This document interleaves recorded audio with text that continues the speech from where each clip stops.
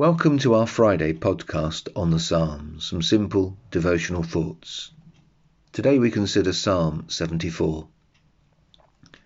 This psalm is a lament and was composed during the Babylonian exile and mourns both the exile of God's people and the destruction of the temple.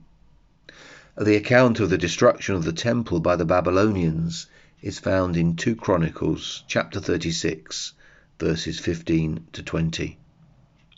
In Ezekiel chapters 9 to 11, the prophet makes clear that the exile and the destruction of the temple, though the Babylonians' doing, is God's action because of his people's sin and unbelief.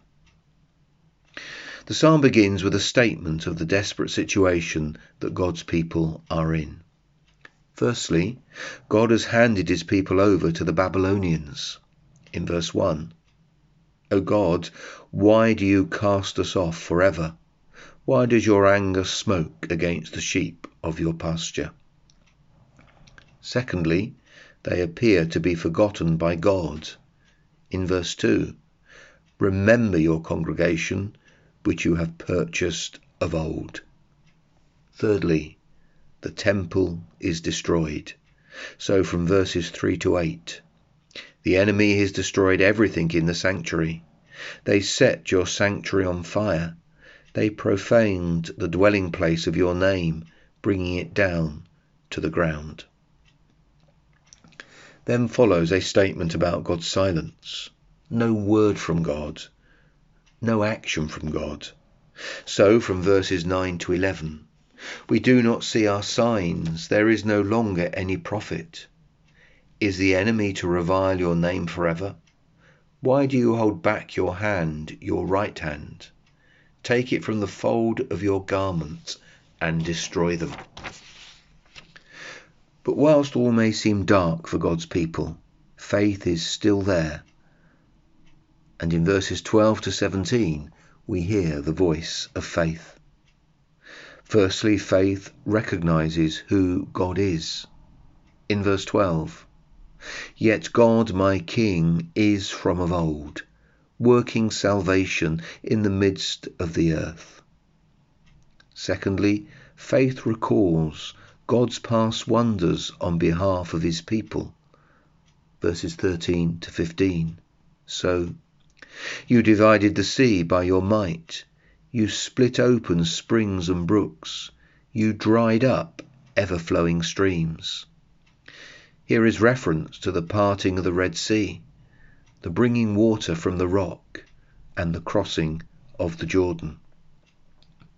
The reference to the Leviathan in these verses is felt by many scholars to be a symbolic reference to the Egyptians, whom God the King defeated when he worked salvation for his people. Thirdly, faith recognizes God's almighty power in nature. Verses 16 and 17. The psalm ends with a cry to God in verses 18 to 22 to take action on behalf of his people. Remember this, O Lord, how the enemy scoffs. Do not deliver the soul of your dove to the wild beasts. Have regard for the covenant. Arise, O God, defend your cause. Remember how the foolish scoff at you all the day. Notice that there is an appeal to God's covenant, because the cry to God to take action lies not in anything about the psalmist or any other of God's people. It is based on God's committed love and mercy to his people. This surely is the everlasting refuge of God's people, even in the most difficult times. As we finish, I came across this quote the other day for Christians facing a crisis, facing dark and hard times.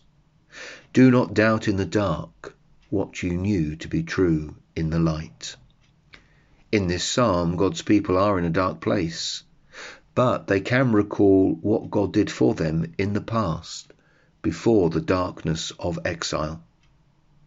His power exhibited in the past is not diminished because they are in exile. so they appealed to his committed love and mercy.